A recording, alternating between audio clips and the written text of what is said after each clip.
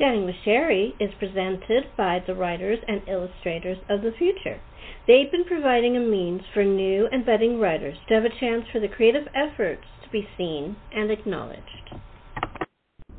Welcome to Chatting with Sherri. Tonight we welcome award-winning illustrated artist Chris Benz.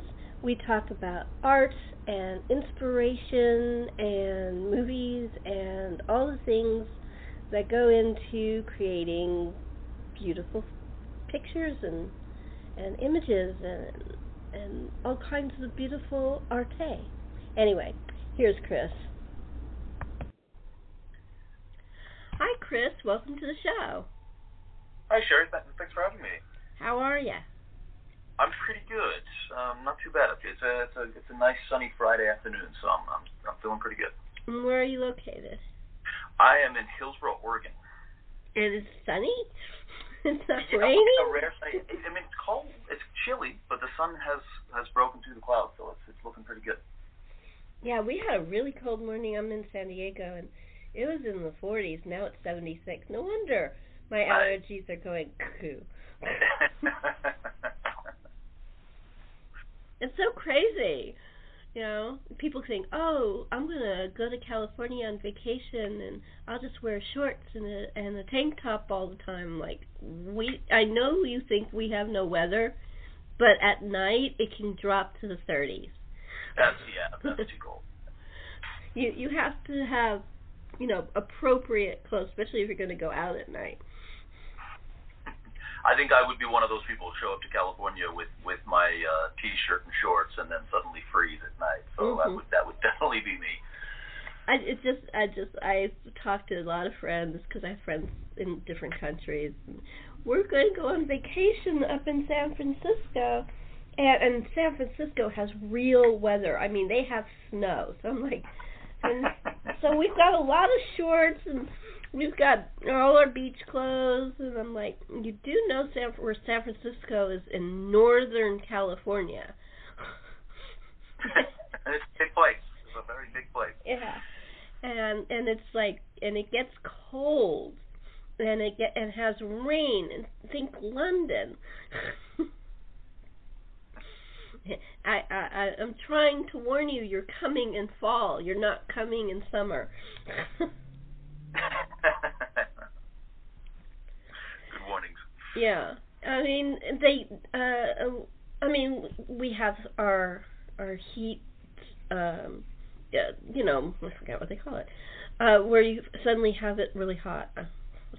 Like a heat wave. Yeah, heat wave. Yeah. Sometimes my brain, I'm thinking 5 things and it doesn't come out the way I want it to. But I'm with you.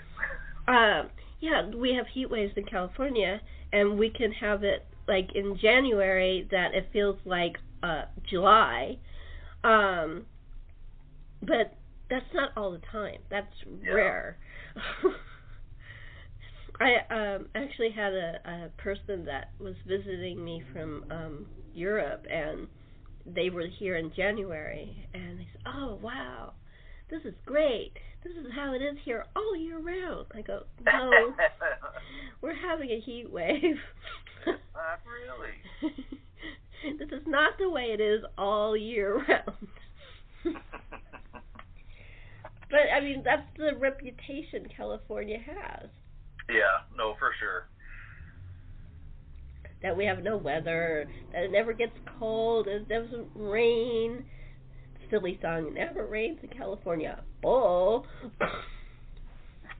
I have some friends that moved down to Southern California in the last few years, and that's always the first thing I ask is, so is it nice and sunny down there? And I think they lie to me because they tell me it always is, and I don't believe them. But, they're trying to make me feel bad for my cold Oregon and rainy weather. And it's funny because we get weather from Oregon. We get weather from, goes from Canada and comes all the way down to Mexico. So we get weather from there. So it's like you really are lying because we get our rainstorms from there. And we get hail because we can be in the 30s. Yeah. And there's I lived in LA when snow fell on the ground and melted as soon as it hit the ground, but we had snow. So just because you're in California, it doesn't mean it's warm. That's how you spot the tourists, though, right? They show up in their tank tops and. Oh yeah. Right? I'll never forget this. I was at a convention in I think I was still in San Fernando Valley, but I went to the hotel where the convention was because it's more fun to stay at the same hotel when the convention's there, even if it's at home. And my room looked over the pool, and it was raining. It was a thunder and lightning storm, and these people were in the pool. I'm like, water is a conductor of lightning. I mean, maybe they don't get that many opportunities to swim in a pool, so maybe they just, took the risk. I thought that was the most insane thing I'd ever seen. I mean, it wasn't just like one family. We're several people in the pool. And, I mean, it was lightning and thunder and pouring rain, and they're in the pool. What fun is that, being in the pool in that kind of weather?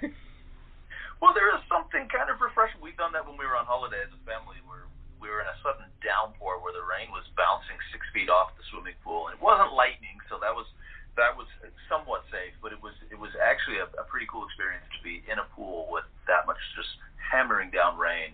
It was an experience for sure. But you wouldn't go in a pool with it lightning and thundering. No.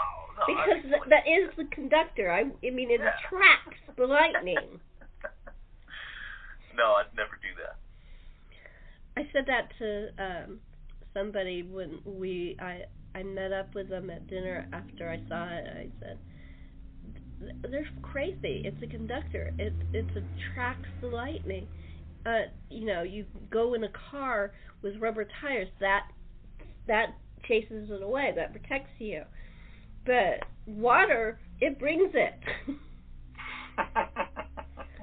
And he said, "Oh, I didn't know that." I'm like, doesn't anybody remember high school science? Yeah, exactly. I mean, I play a lot of golf. If you see lightning, you don't hold those golf clubs. You know the rules, right? Go. Yeah, and another conductor. Yeah, and steel or aluminum or anything like that, or aluminium, whichever way you want to say it. My brother, born and bred in California, says aluminium. I think it's really funny. That is unusual. He likes British shows. Our family are all into British shows.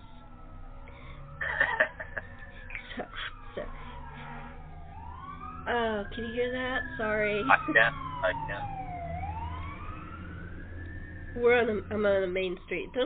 We don't have it that much, but they get so loud. Sorry about that. No problem. But I think it's really funny. I think it's funny that people don't know basic science. I mean, I was never... Or just safety measures in general. Oh, just stuff that will stop you from being killed. Yeah. We all know to put our seatbelt on, right? We don't need to be told. But some things people just continue to not do. I'm always shocked in today's day and age when somebody doesn't wear seatbelt. It's like, well, first of all, I was trained because when I was a little girl, seatbelts had come in about a couple of years before. So my parents, from the time I was old enough not to be in a car seat, put your seatbelts on. First thing out of their mouths is we got in the car. By the time I was a teenager and I was driving myself, automatically seatbelt on. and if one of my girlfriends or some of my male friends came into the car and didn't put their seatbelt on, I go, the car's not starting till you put your seatbelt on.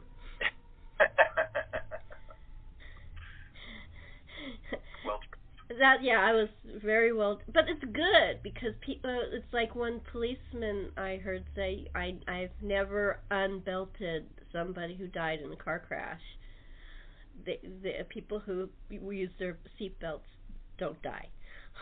It's a strong statement for sure. Yeah. It's an interesting statement too. It's sad. But yeah, but now in the 20s, you would think that people would wear their seatbelts. It's all in how you brought up, right? I mean, my 6-year-old daughter won't even let me start the car until she's clipped in. Even if we're just sitting still in the driveway, it's, Daddy, don't start that car until I'm clipped in. That's the way I was trained. Good job, Dad. Yeah. I think it was probably Mom, but I'll take the credit. Okay. But I have to admit, if I'm just sitting in my car, I don't necessarily have my seatbelt on, especially if it's in my own carport. But yeah, when you have children, I think the first thing you teach them when they're old enough not to be in the car seat, buckle up. Exactly. It's good because they do it for the rest of their lives, and you've got a child that's protected. Yeah. I wanted to ask you. I know you're an artist. When was the first time you realized you wanted to be an artist? It's an interesting question. I've always done art my whole life. Going back to being, 4 and 5 years old, 6 years old, making little comics that some of my parents still save. And in grade school, I was always the kid that could draw just a little bit better than everyone else. So I was the kid that could draw, but I always kind of kept it pretty secret. I never really pushed it growing up, and even all the way up into high school, I sort of didn't take any art classes. I was kind of I just draw on the side. It was something that was kind of just for me. I always looked at it as like just sort of a private thing that I do, and I would have sketchbooks that I would never show anybody, and if you were lucky enough, you might stumble upon something I'd drawn. But all the way up into high school, where I eventually I needed an extra credit class, and I took an art class, and to the point where I had friends that didn't even know I could draw, or teachers and some family members. And then I took an art class, and my first sketchbook assignment that I had to go home and draw a family member, when I handed it in, I actually got an F and a C me after class, and I got my parents phoned in and had to be brought in, and basically I had to just either admit that I had traced this drawing, and I hadn't. I'd actually sat my dad down in front of me, and I'd drawn it, and he'd watched me do it. So that was just an interesting thing that I've never forgot, that even my teacher didn't know I could draw. And so she just accused me that I was cheating. And ever since then, we had a great relationship, and it was that class was always fun. But I think she just assumed that I'd gone home and traced this picture of my dad and put it in a sketchbook. So I've always remembered that. It's almost, I take it as a compliment. But it was just an interesting sort of beginning to that. And I kind of kept that going forward. I never really sort of exposed. I never went to art classes. At my university, I was an engineer, so I went to engineering school. And it wasn't until much later in life, I was around 27, 28 years old, when I moved to England, and we were working in a pub, and I decided that I would go to university in England, and I'd go for an illustration degree. And that was the very first time I sort of turned it on, and I put everything I had into that class. So for 3 years, I got a bachelor's in illustration. I came out the other side with a bunch of new skills and just a new love for it. And ever since then, since graduating there, I came back to live in Oregon, and I'm now a full-time engineer at Intel. But I continuously strive to just better myself in my art. So my art is still for me, and it's still kind of private, but I'm constantly evolving it, changing it, working digitally, traditionally, just trying to get better. I make children's books for my kids. I enter contests, just something to keep my imagination flowing and keeping the creativity going and pushing myself and my skills. So that's pretty much it. My sort of artistic journey is not like a lot of others where there's sort of that early direction straight into it. Mine just kind of sat on the back burner my whole life pretty much. So that's interesting. It's very different. So you didn't have like artists that you admired then? I absolutely did. There was artists that always kind of lingered throughout.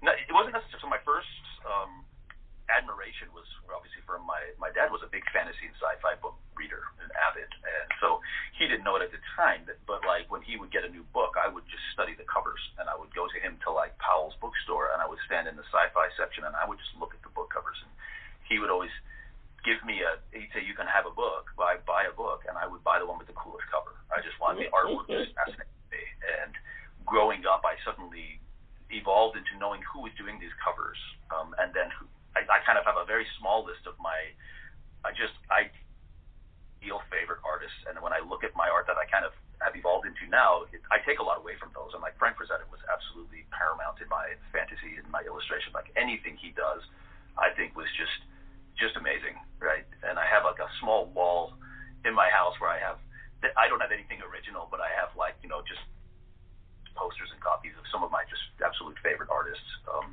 Frank's definitely one of them. Al Williamson was another one. And a huge favorite of mine is Todd Lockwood, who does sort of the Dungeons and Dragons, a lot of the book covers for R.A. Salvatore. His art is just phenomenal. And so that's just like a huge inspiration for me. Yeah, I always find it very interesting how book covers originate. One of the things that I found, it's a really cool story. I love science fiction, but I'm also a murder mystery fan, and I love Agatha Christie. And in her autobiography, she talks about the architect who was on the dig with her for her husband. He was an artist. He was drawing the kids that were running around, emptying the dirt with and looking for the artifacts.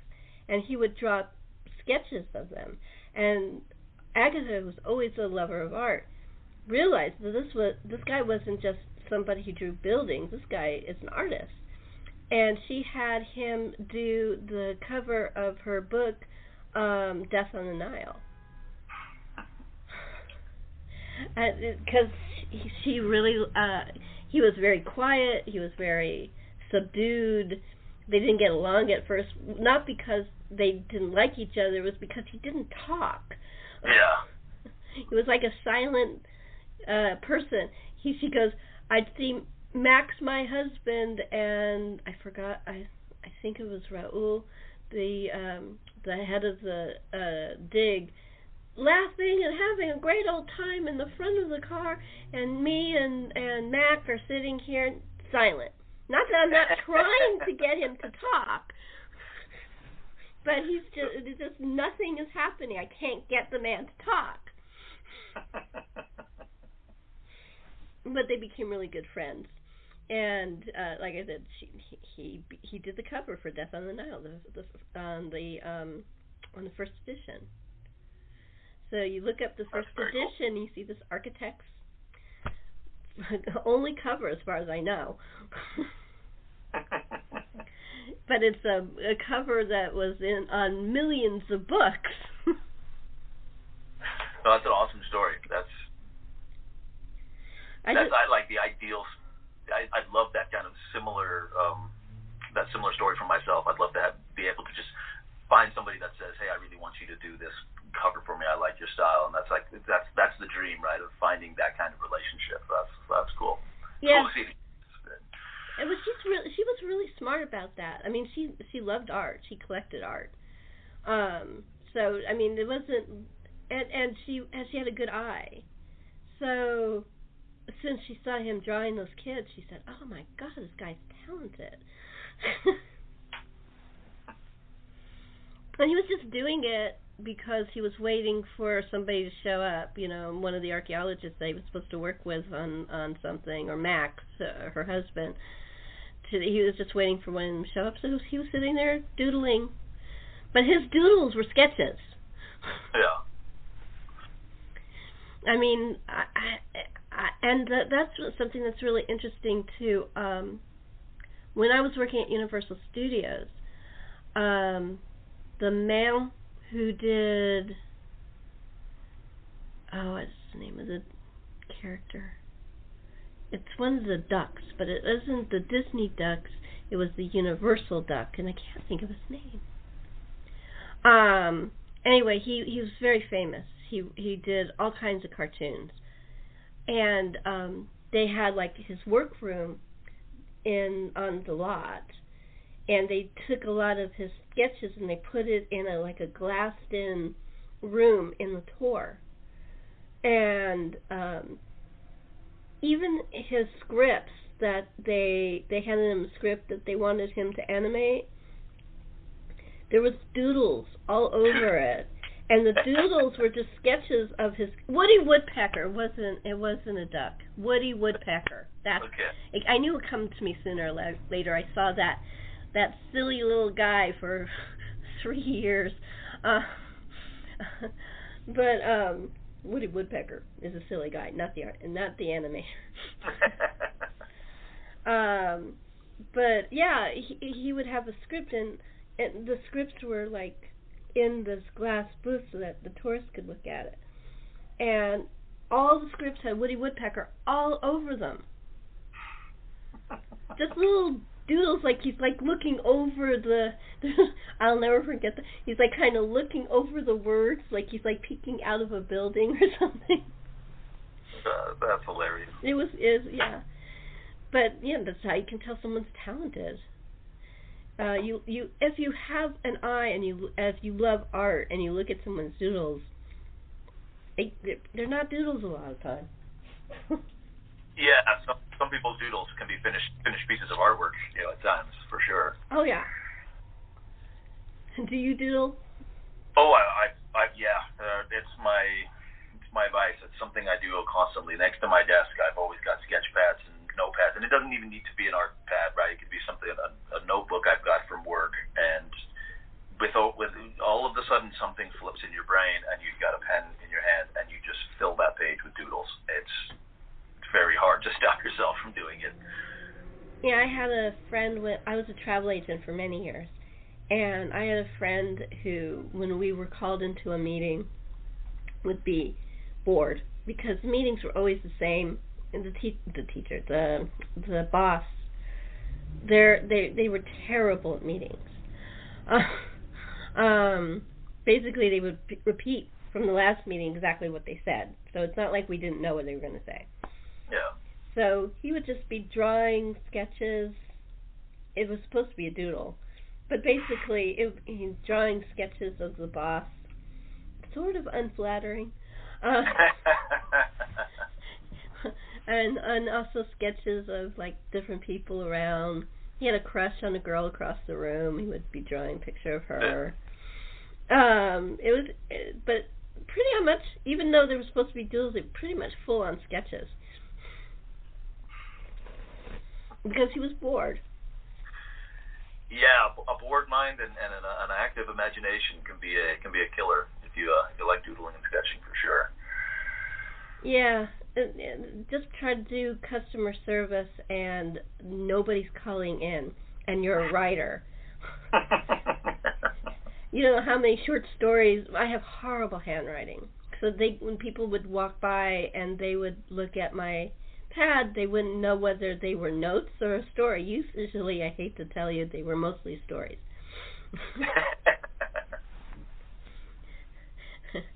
Yeah, there's a notebook for my story writing and there was a notebook for my notes, and they write next to each other, and I knew which is which. And if I was working on the phone, it was my notes for work. If nothing was happening, it was the notes for stories. And the notes for stories notebook went home with me. Yeah. You never know when inspiration's going to strike, right? Yeah. Well, it's also, like I said, there are times, oh, the worst time to be a customer service rep is New Year's Eve or Christmas Eve, and you're stuck at work, and no calls are coming in, because who the hell's going to call in on Christmas Eve or New Year's Eve? Yeah. I mean, sometimes they usually let you go. But it was like, really, like, when are they going to let us go? It's like, it usually the calls stopped dead around 1. And you're like, and you're supposed to work to 5 or 6. We would play games. We would play, like, word games or guessing games or different things. We were so bored.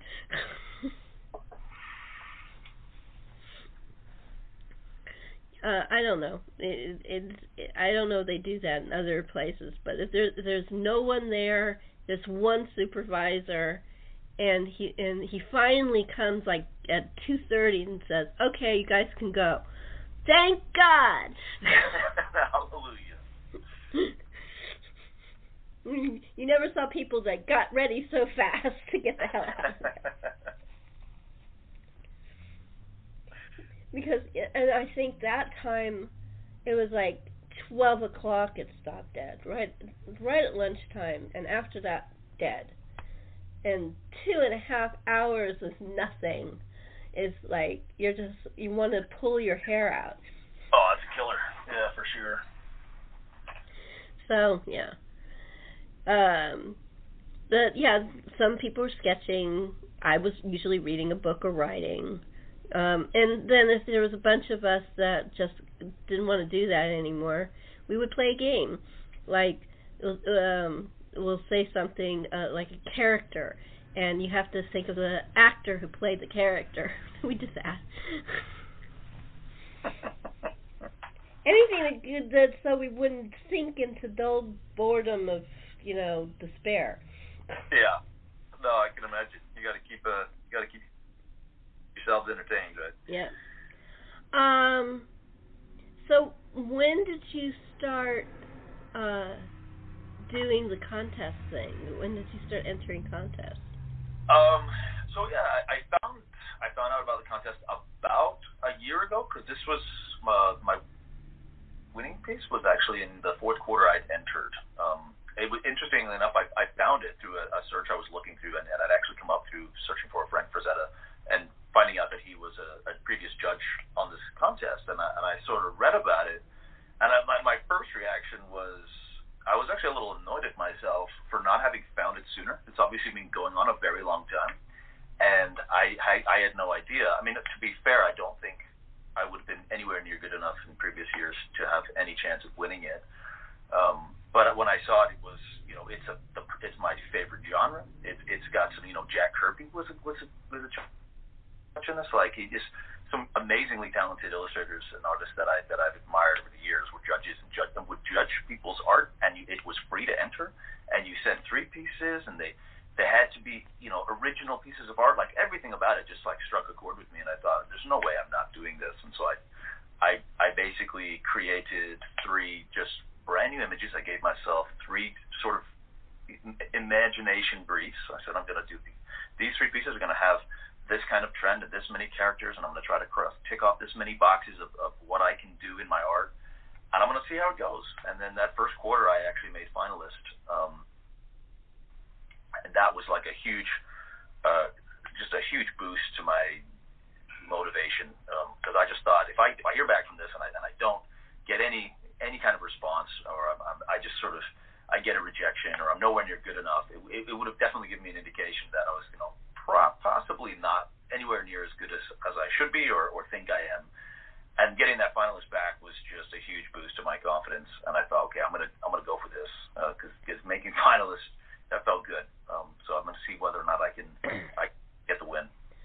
So Writers and Illustrators of the Future was your first contest? I thought you had done other contests earlier from what you were saying.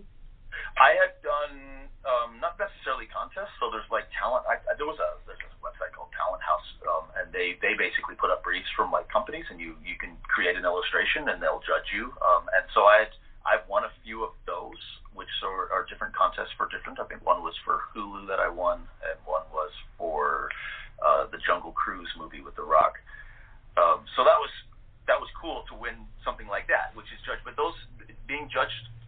those contests, it wasn't, you weren't being judged by industry-leading artists necessarily. It was production studios or actors, or they had sort of a panel of people that would look at this art and say, which one do you like?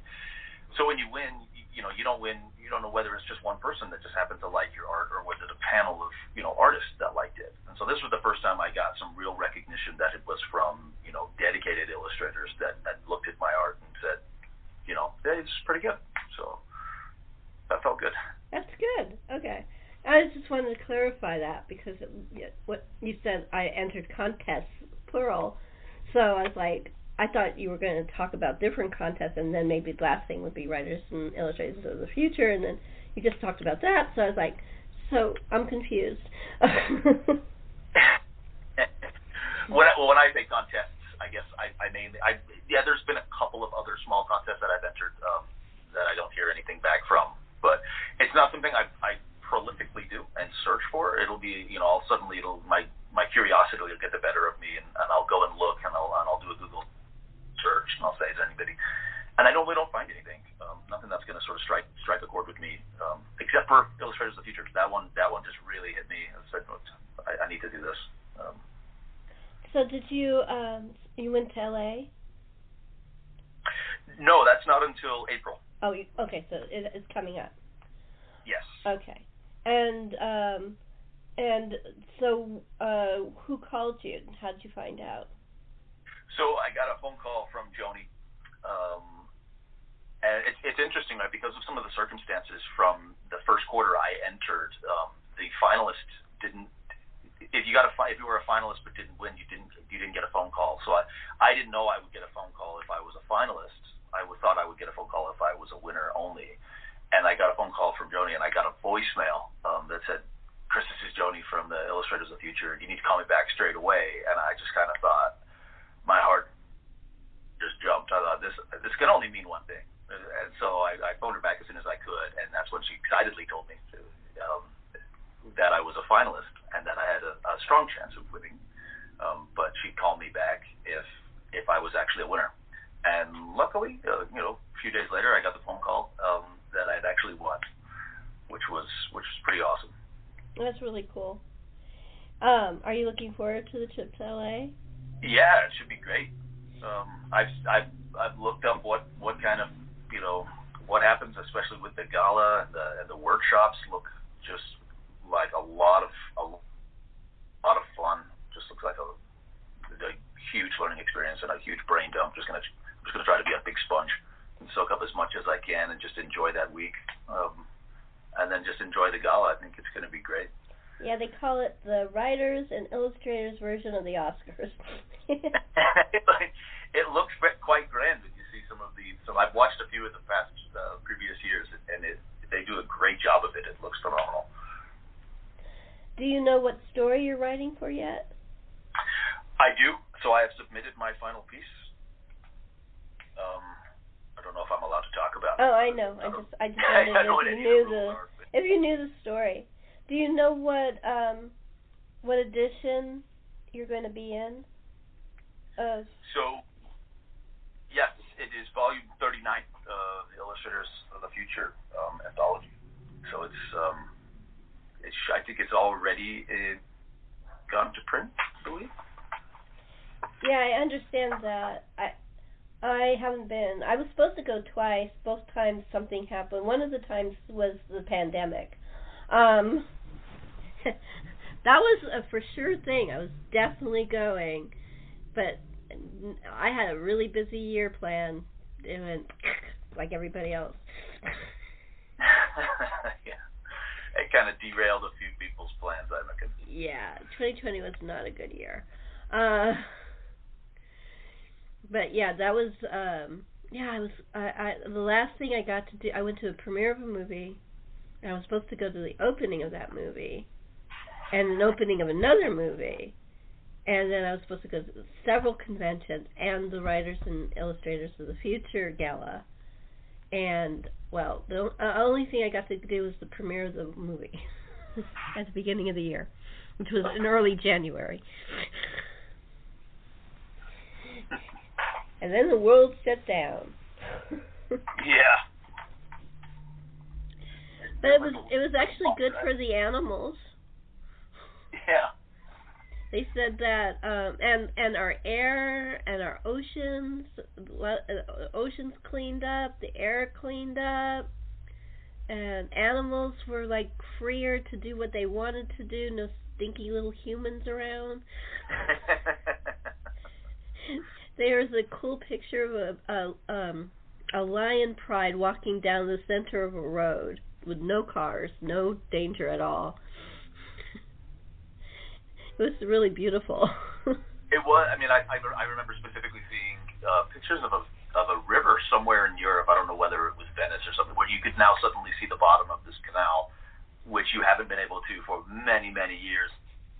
Suddenly the water had cleared up. And so, that was pretty cool. Yeah, it's probably Venice, because that's the most polluted water in Italy. But yeah, it was a horrible time, but it was good for the environment. So I guess you should always look for the rainbow. Exactly. No, it's fair.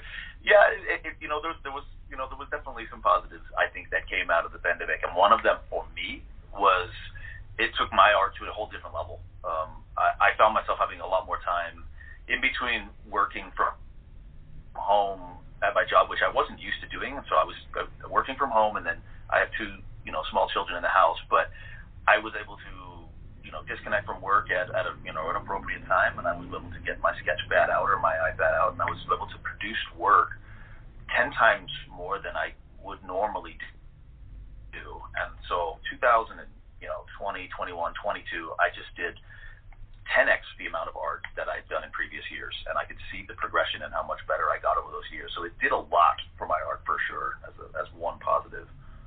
That's great. You never know. I mean, I read a lot, and I watched a lot of. I got into this horrible rut too, that I was only reading certain books that were comfort books, and watching TV shows and movies that were comfort stuff. Yeah. And it was like, after a year, I'm like, I gotta do something. So I decided that I was going to read books of authors I'd never heard of, and watch TV shows that I'd never heard of or never watched, or movies that I thought I'd watched but I never watched. And it was really good for me. It's like, boom! I expanded everything. It was really great. Well, that is cool. I don't know if you know what I mean, but it was the only thing I could think of to break out of the rut. No, you got to try something. You got to sort of try something new every now and then, right? And it does. I'm a creature of comfort as myself. I get in a comfort zone, and I don't easily break out of it. For me, it might just be a particular medium of working in art, and I know I'm comfortable with the black and white brush pen, and I can control it really well. And why would I try to do something else if I can do that? And then suddenly I think to myself, just put it down and try color pencil, or try watercolor, or try some markers. And I would do that, and I'd force myself to just transition that like I was going to the barber's and getting a new haircut. Just take the plunge and just try something new. And things like that really, really help with just expanding your ability to just create art. And so I definitely sort of acknowledge that pushing of that comfort zone. It's interesting you say that, because I kind of gotten sucked into the booktubers thing on YouTube. I went on there because somebody I knew was on there, so I was watching them, and then I started looking at other people, because you know how when you watch YouTube, there's other YouTubes that come up next to it. And you know what it really did, what it really showed me, and it's something I've worried about for a long time? You know how, in America at least, young people don't seem to read? It's so frustrating if you're a writer and a reader. I experienced it when I was working at that customer service job I was telling you about. I was in my late 30s going into my 40s at that job, and everybody else around me were in their 20s. And I had nothing in common with them because they didn't read, they didn't watch the kind of shows I watched. The guy who sat behind me was a gamer. That's all he talked about was computer games. I mean, nothing wrong with it, but I did not understand it, and none of them read. So I got a little sneaky during the holiday when everybody was exchanging gifts. The gamer, I just gave him a nice gift. But two of the people, I decided try to bring them into the world of reading. So the girl in front of me, she was very much into matchmaking. She thought she knew everything. She was in her early 20s. She did not know everything. And I thought, she's like Emma. And the book Emma by Jane Austen. So I gave her a double copy. I had several copies, I still do, of Emma. I gave her one. And then the guy next to me was really deeply into baseball. So I gave him Brian's Song, which I said, it's not baseball, it's football, but it's all about team sports and friendship, and it's a really, really good book, and I'll tear your heart out. And he goes, okay, I'll look at it. I like football. The interesting thing is, not only did they like those books, they started reading other books. Now, I didn't like the books that they picked, but that's fine. They were reading. That's not the point, right? Yeah, I don't care. They were reading. It was Jane Pride and Vampire Slayers, or whatever the hell this stupid book. I personally, I don't mind reimaginings, but I'm sorry. Jane Austen with vampires? Anyway, whatever. He was reading. I was happy to see him read a book, another book. But it is just I couldn't stand it. These are bright kids. Why aren't they reading? Yeah. Well, that's what Google does, right? If you need to know something, you just look it up nowadays. You don't need to read a book, and I think that's the direction people go in, and they forget how immersive and fun and rewarding reading a book can actually be. I do it myself. I won't read a book for a year, and then I'll read one, and I'll think, why don't I do this more often?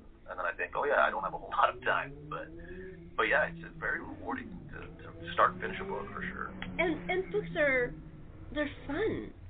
Yeah. They allow you to be something or go somewhere you'll never go. Exactly. I mean, you're not going to be in the 1920s in Paris in Hemingway's Movable Feast, I mean, with all those expats and all the really brilliant minds of all the different brilliant writers who are in Paris. You're not going to ever be there, but you can pick up a book and go there. Yeah, exactly. I know. See, that's the thing. When people see a classic, they're like, oh, how boring. And I'm like, you don't understand. It's a time travel machine. Yeah. That's the way you should look at it. You're going back or forward in time. If it's science fiction, you're going usually forward. If it's a classic, you're going backward. But you're still time traveling. You're seeing the world as different than what you know. And that's always a good thing. Oh, yeah, for sure. A lot of people can't afford to travel. You pick up a book. Yep. It's really cool. So I just wanted to know if there was anything coming up that you want the audience to know about. Do you have any artwork that's going to be on display in your area? Because I do have listeners in your area. I don't have anything, to be honest with you. Like I said, I'm pretty private with it. I know that I probably shouldn't be, and I should probably put myself out there a little bit more than I actually do. But yeah, I don't really have anything coming out or anything exciting. Hopefully that changes in the future, like in the can start working on something that isn't necessarily my own personal projects. Yeah, I understand. Do you have any social media in case anybody wants to say hi? Yes, I'm on Instagram. My handle is @cbinsillustration. I don't have a massive following, but it's slowly growing, I think, which is nice to see. And that's basically other than an online portfolio. That's pretty much the main platform I go through for my artwork. Okay, that's cool. So that way they can go there and say hi. Yeah, absolutely. Okay, I want to thank you for taking time out of your day to chat with me. Anytime, it's been a pleasure. Thank you for having me on the podcast. Thank you. And thank you for chatting with Sherri.